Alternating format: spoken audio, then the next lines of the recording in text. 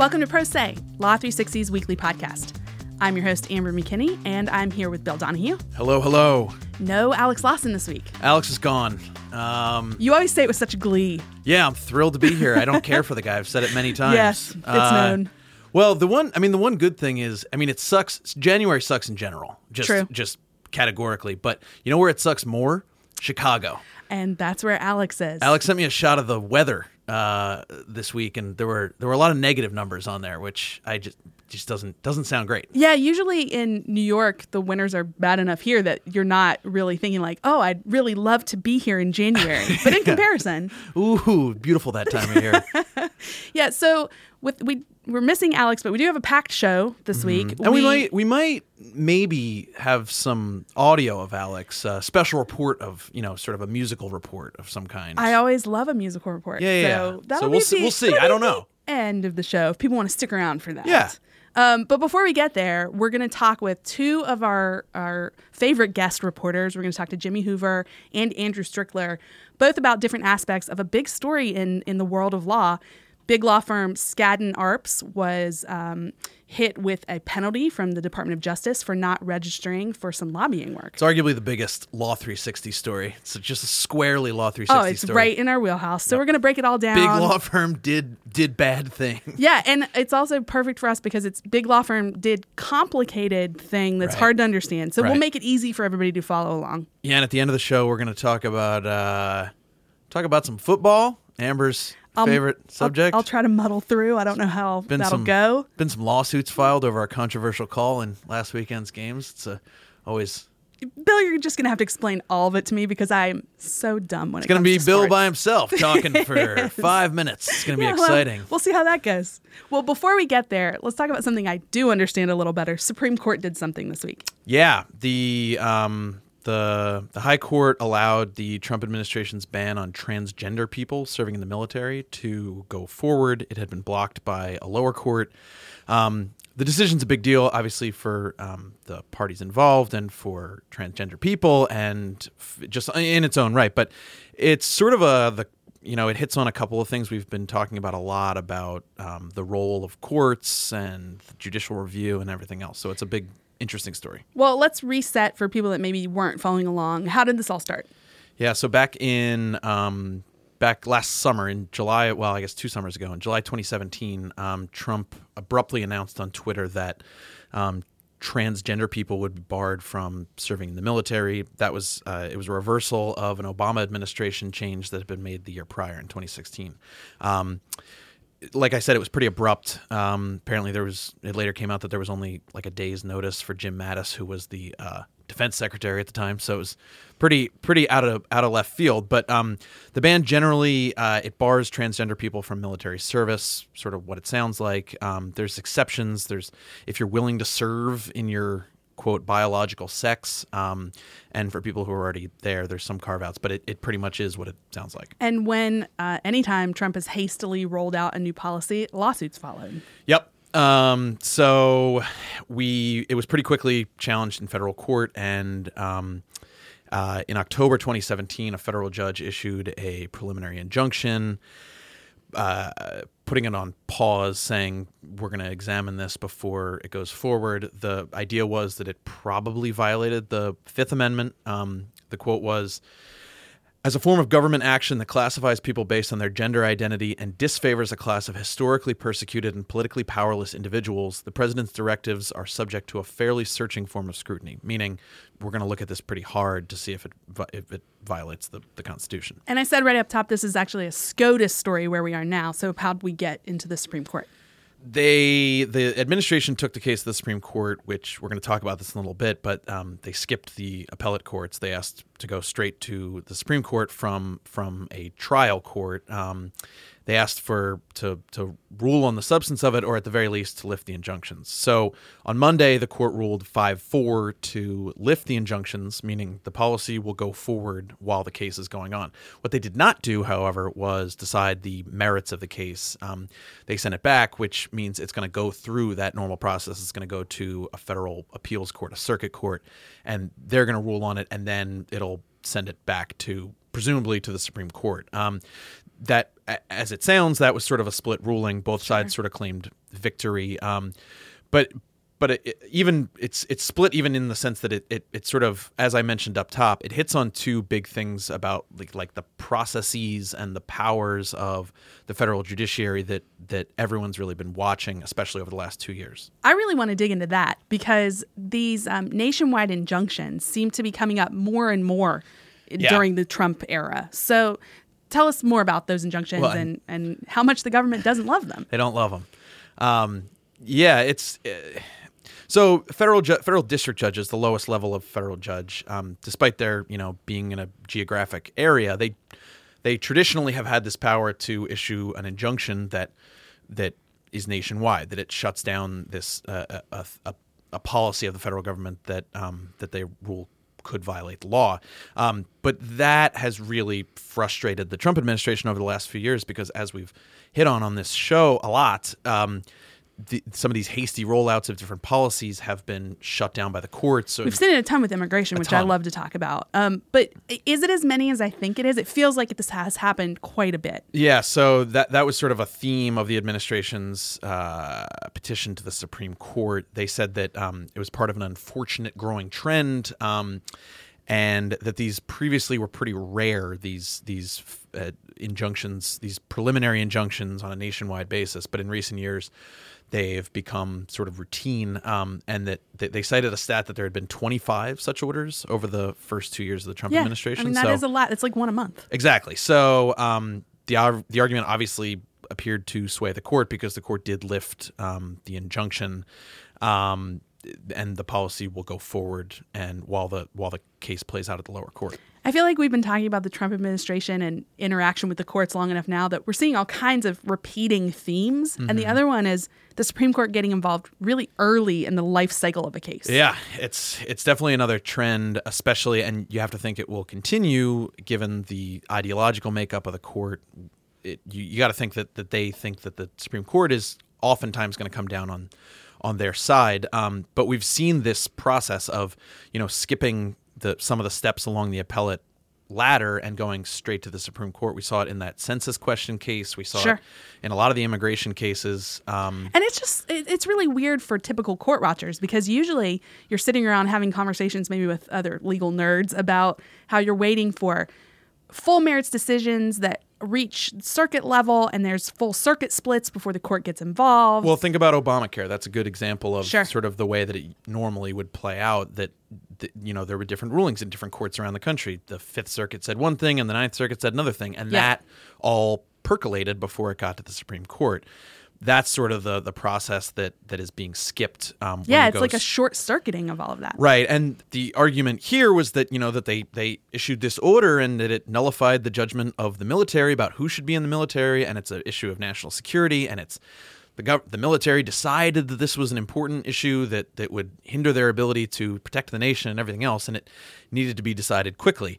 Clearly, unlike the other thing that we were talking about, that argument did not resonate with the court because the court, they overturned the injunction, but they sent the case back down to go through the normal process. So can we expect more stuff like this going forward where the Trump administration takes something straight to the Supreme Court to try to get rid of these preliminary nationwide injunctions? Yeah, at least with the issue of going straight to SCOTUS, we could see it very soon because on Tuesday, the administration filed a similar or moved to file a similar expedited Supreme Court review in it's the case over the placing of a citizenship question on the 2020 census. Right.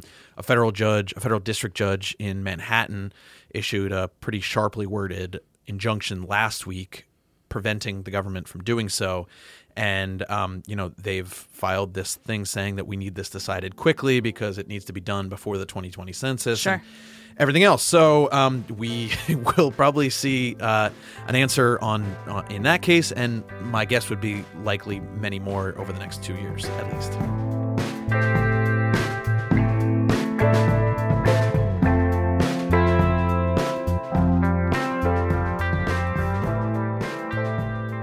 One of the top law firms in the country, Skadden Arps, has agreed to pay a $4.6 million penalty for claims that it failed to register lobbying work for the Ukrainian government. The violations arose as part of special counsel Robert Mueller's investigation into Paul Manafort, who ended up pleading guilty to conspiracy and obstruction charges. Today we're joined by DC reporter Jimmy Hoover to take us inside what led to a big penalty for Skadden. Welcome to the show, Jimmy. Thanks for having me on. Jimmy, we always turn to you to explain these complicated DC stories, and I think people have sort of been following along with Manafort, but maybe don't really understand what exactly happened with Skadden this week. Can you give us the overview? Okay, so a quick overview is that Skadden essentially settled claims by the Department of Justice that it broke a law requiring lobbyists on behalf of foreign governments to register with the Department of Justice. According to prosecutors, Skadden was involved essentially in a U.S. public relations campaign on behalf of the Ukrainian government to kind of soften the international condemnation from what many saw as a politically motivated prosecution. Right. So, yeah, they agreed to pay $4.6 million, register as a foreign agent, and basically beef up their compliance practices with federal investigations. So, we've sort of been, this story has sort of slowly been developing over the last 6 months, but we got a lot of new information this week through the filing of this settlement agreement that Skadden reached with the government, and it tells a very interesting story. So I wanted to have you take us back to the beginning and sort of explain how all of this got started. I mean, it ended with a $4.6 million agreement that said we were sort of lightly lobbying secretly on behalf of a foreign government. But, how does this start? Where's the story start? Guys, I have to interject just to say I loved, Jimmy, your headline on this. Skadden began Ukraine work with caution, ended it with lies. So we want to start with the caution and get to the lies as we talk today.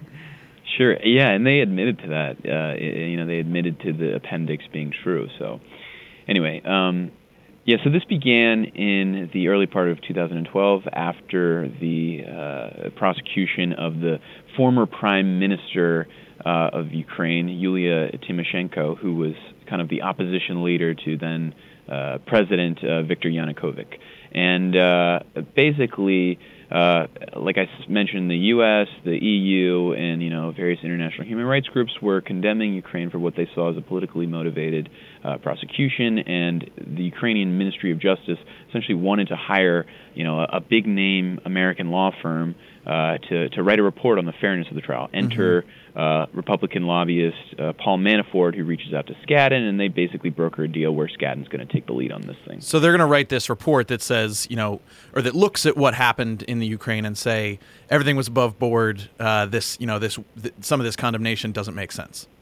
Yeah, that was the idea of the Ukrainian government. Of course, Skadden maintains that they wanted to preserve their independence in engaging in this work, but essentially that was the outcome that the Ukrainian government was hoping for. And at this point, they decide they don't need to register under this lobbying law, correct?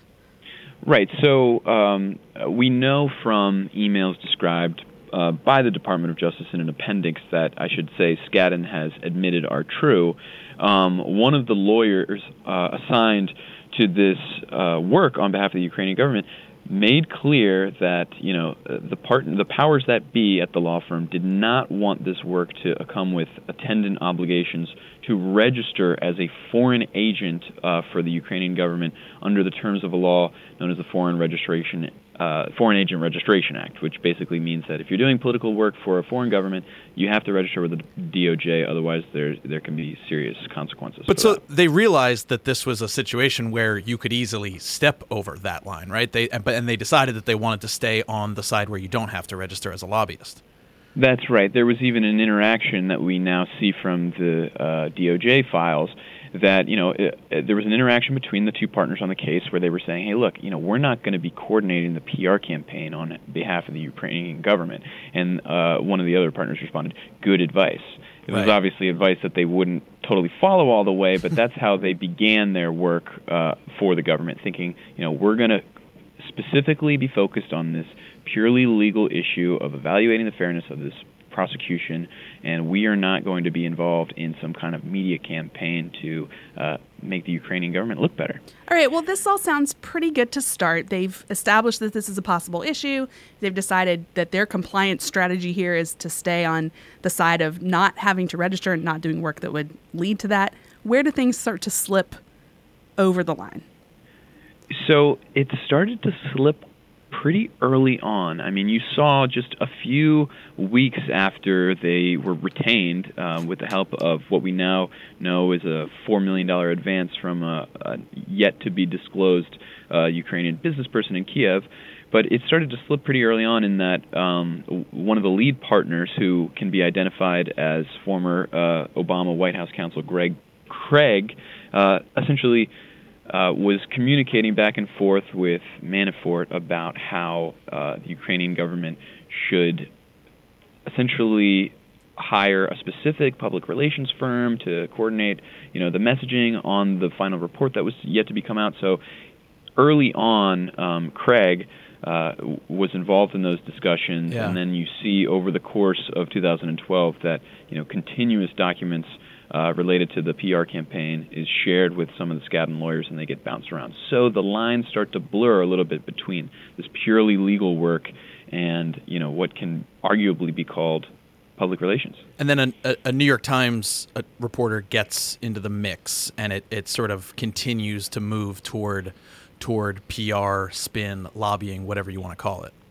Yeah, so the DOJ has been particularly focused on this interaction that Craig has had with the New York Times in the fall to the winter of 2012 as they're gearing up to release the report. He first reaches out to a reporter at the New York Times in October, but then eventually sets up an interview for December 11th, which is the eve of the report's release, essentially dangling an exclusive to the final version of the report, which, of course, we now know found no evidence of political motivation here. So basically, they set up a conference call with Craig and two New York Times reporters, one of whom was based out of Moscow at the time, and essentially provides background information, a quote, and an exclusive access to the report itself that had yet to be released by the Ukrainian government. And they got the story they wanted, right? I mean, it came out. You included the headline in your story. Well, yeah, so this is kind of an interesting quirk, but the New York Times story at first blush does not actually seem like all that great of PR for the Ukrainian government. I mean, the headline itself was published on December 12th, 2012, a double byline by two reporters with the New York Times. And the headline was "Failings Found in Trial of Ukrainian Ex-Premier."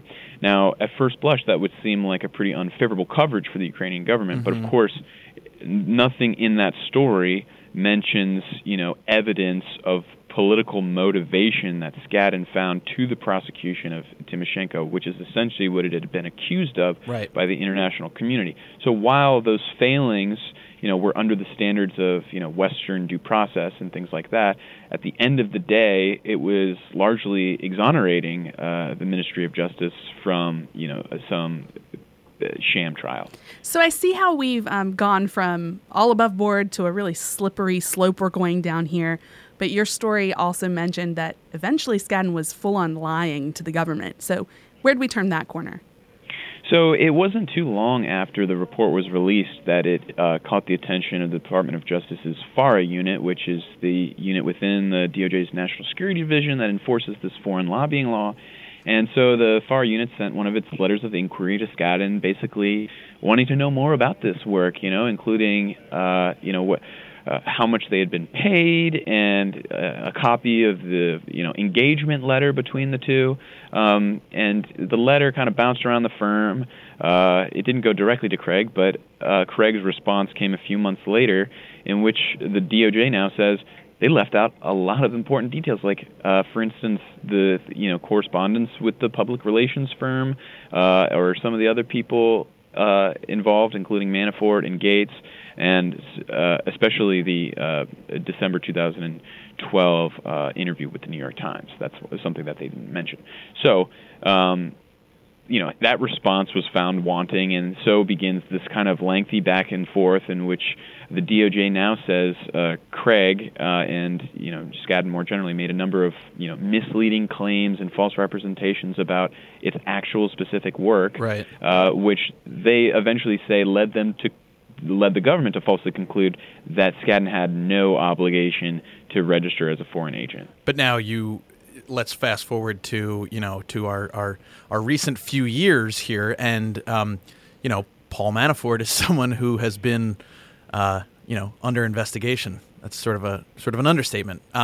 So how did we get to this week where now we've got Skadden admitting to these missteps?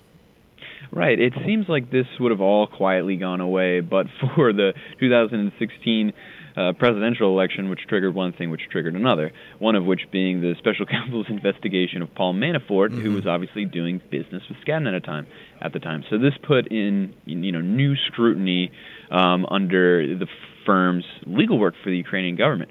So essentially, you had new investigations over the dealings between Skadden, Manafort, and how it all interacted, with this foreign lobbying law, which I should mention has been more heavily enforced in recent years than it was, say, when this first came up in the summer of 2012.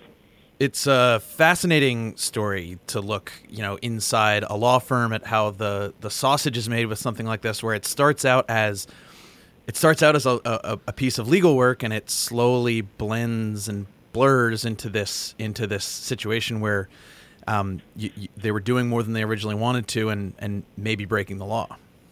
Yeah, and not to mention, misleading and lying to federal investigators over the course of, a few months. But I get your point. I always hated in law school that phrase slippery slope, but this one really fits that so perfectly. Thanks for explaining all this to us, Jimmy. Sure thing. Thanks for having me on.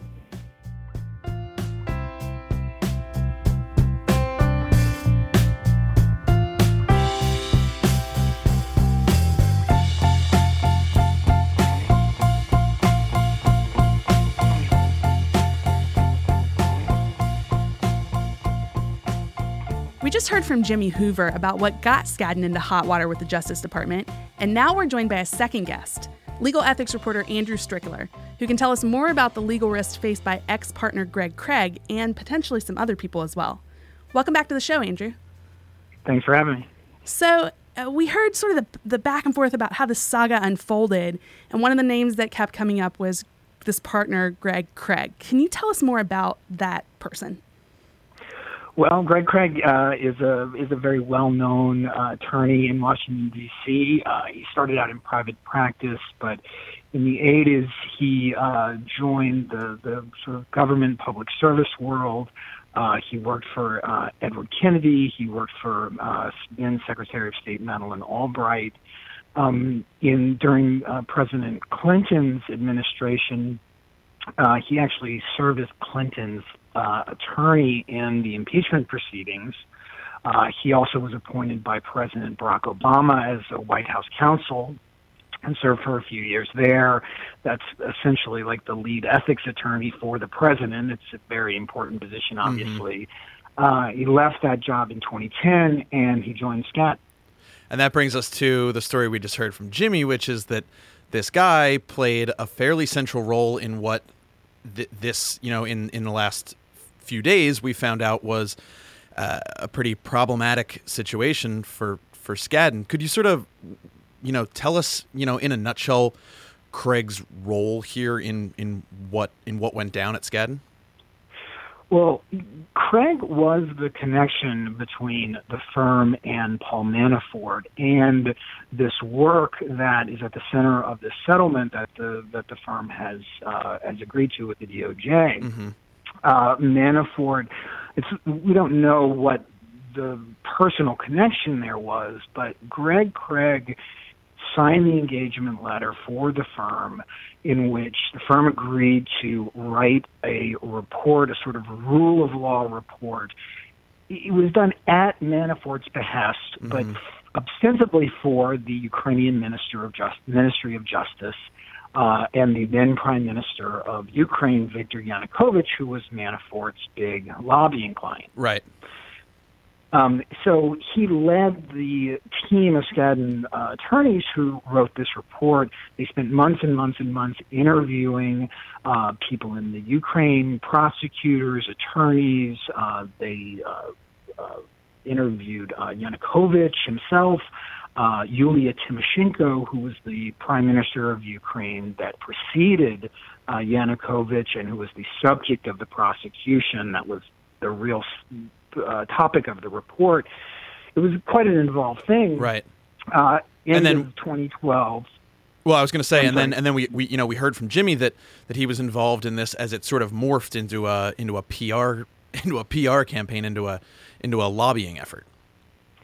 Yeah, and it's interesting. Skadden has been this report has been a bone in their craw for years and years and years, because pretty quickly after the report was released, people in the U.S. State Department, in Europe, were very critical of the report, calling it basically a whitewash of this prosecution that was discussed in the report. Also in 2014, after Viktor Yanukovych basically fled Ukraine and dumped, troves of government files all over the place, journalists in the Ukraine found copies of what appeared to be advance copies of this report that had been passed from the firm to people in the government. That sort of implicated, from a very early time, Skadden in some kind of effort to help play the report as part of some bigger media campaign, to give at least the Ukrainians a heads up about what was coming. Those issues raise this specter of foreign lobbying, which the firm has said over and over and over they were never engaged in. They never wanted to be engaged in, and they never would be. And yet here we are with this settlement, and potentially a lot of trouble for Greg Craig himself. Yeah, so that's the crux of it here, that they didn't register under that foreign lobbying law. And you gave sort of the pedigree of Greg Craig, and he's at a prestigious firm like Skadden, and they sort of knew this could potentially be a problem right from the beginning of the project. Why do we think that Craig didn't keep the firewalls higher between what's traditional legal work and this PR lobbying arm? Were people just not scared of FARA as a rule?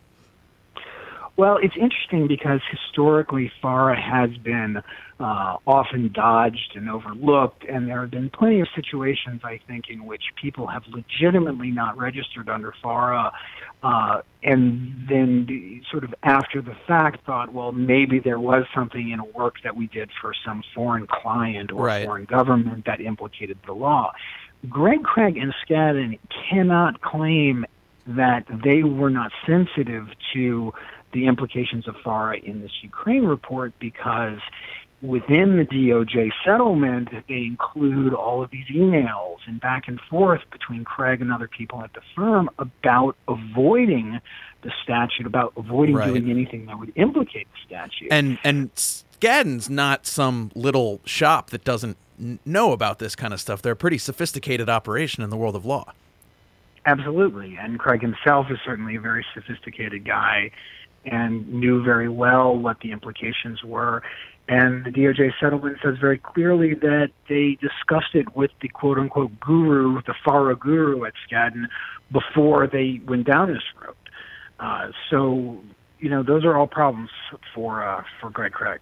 I think it's also really interesting. We talked a bit about this with Jimmy as well, that we reached a point where there was flat out lying, or at least concealing some things from the DOJ. Yeah, there's a break from where it goes from, legal work to lobbying work to lying about lobbying work. Right, right. So can you tell us more about the implications that just come from that just the lying itself is really problematic here?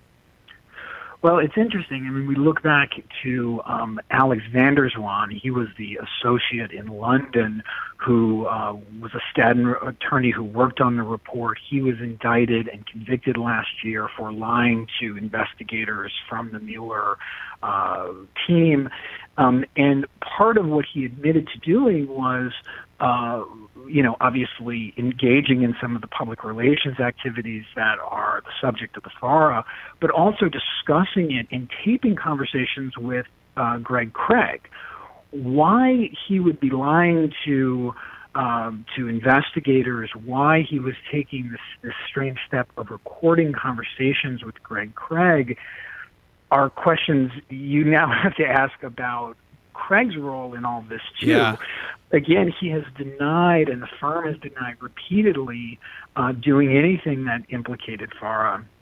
But it's pretty clear that he was involved, as you spoke with Jimmy about, from a kind of early part of this work in helping choose public relations firms that were also hired as part of this big effort by Manafort, discussing how the rollout of the report was going to be handled, his role in speaking with reporters about it. All of those things are very obviously FARA implicated. The real problem comes in, though, when the FARA, the DOJ, went to Skadden and went to Craig and said, we know about this report. It's been talked about in the press. We want to know exactly what was going on.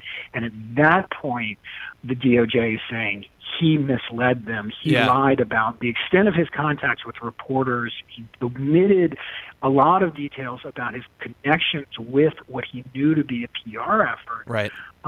And that's where you've got real problems. Dodging FARA and not registering historically has very rarely come with any criminal liability. Lying to federal investigators who ask you as part of a sort of cooperative, can you help us understand what you were doing? When you lie in that kind of situation and you're a lawyer of the kind of sophistication Craig is, that looks very, very bad. That one we're good at. We know how to convict people of lying to investigators. Yeah, definitely. Yeah. Yeah, so it's a pretty clear look.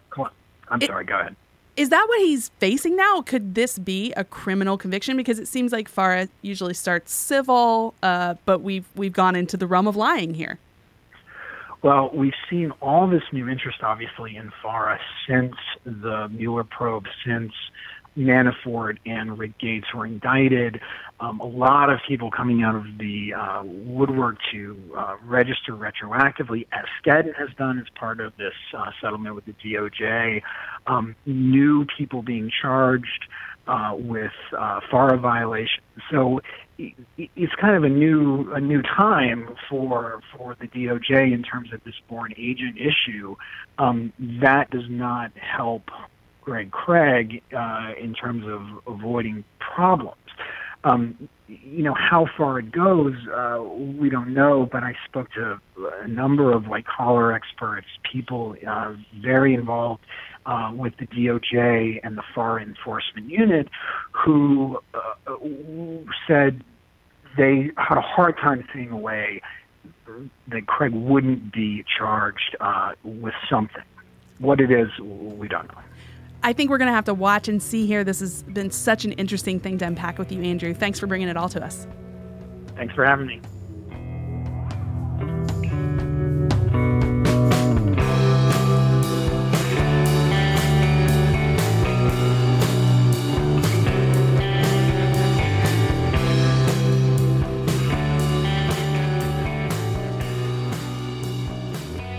We like to end our show with something offbeat, and I can't believe I'm saying this, but it's about sports this week. It is. People like to complain about the refereeing in the NFL a lot, but usually they stop short of filing lawsuits over it.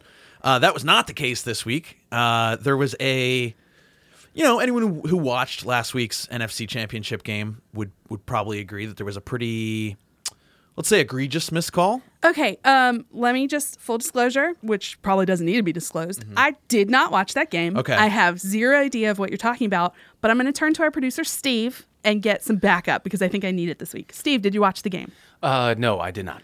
Great. Well, that just really look. I helping shouldn't out. assume gender.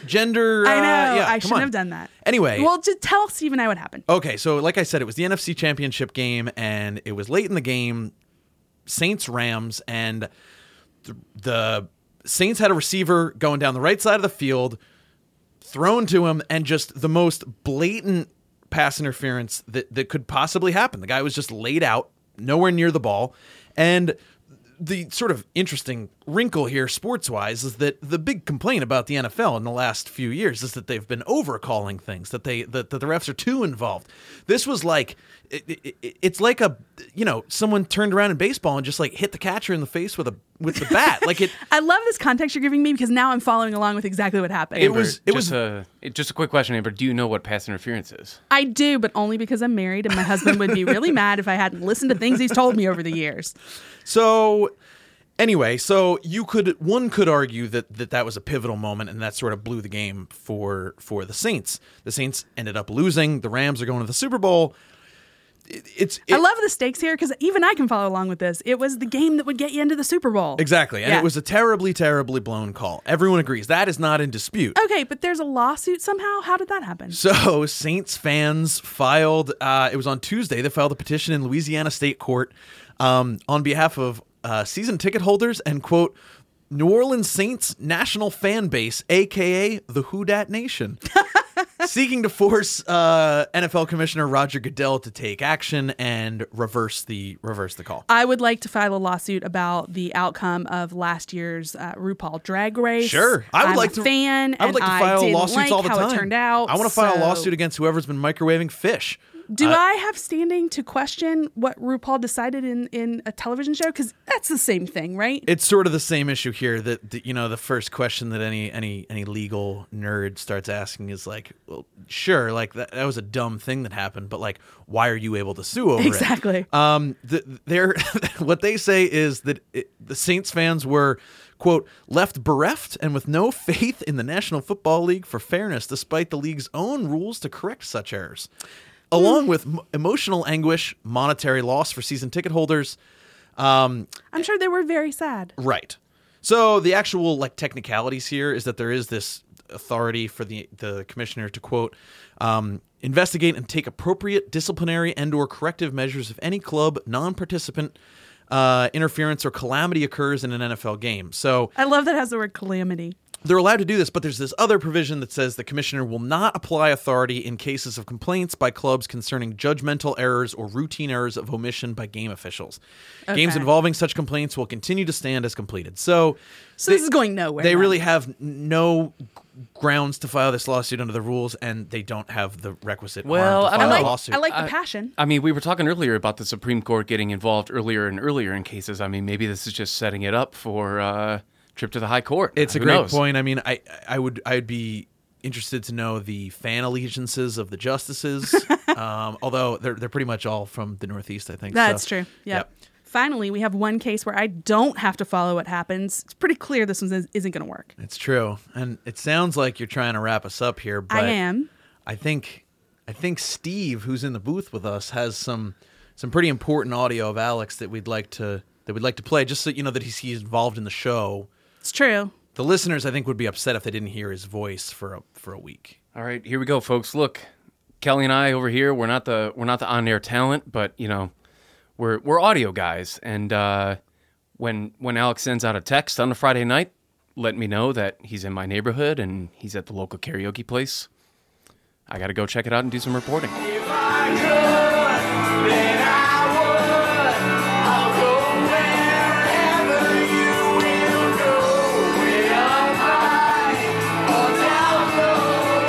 I'll go wherever you will go. That is a strong karaoke choice. Unbelievable. Alex, can't wait to see you next week. Thanks for being with me, Bill. See you again next week, guys. We also want to thank our producers, Kelly Marcano and Stephen Trader, our guests this week, Jimmy Hoover and Andrew Strickler, and contributing reporters, Jody Godoy and Zach Zager. Music for the show comes from Alex Lawson, Silent Partner, and Little Glass Men. If you want to know more about anything we've talked about this week, check out our website at law360.com/podcast. You can subscribe to us on iTunes or Stitcher, and as always, we'd love to get some reviews. It helps other people find us. Thanks, and join us again next week.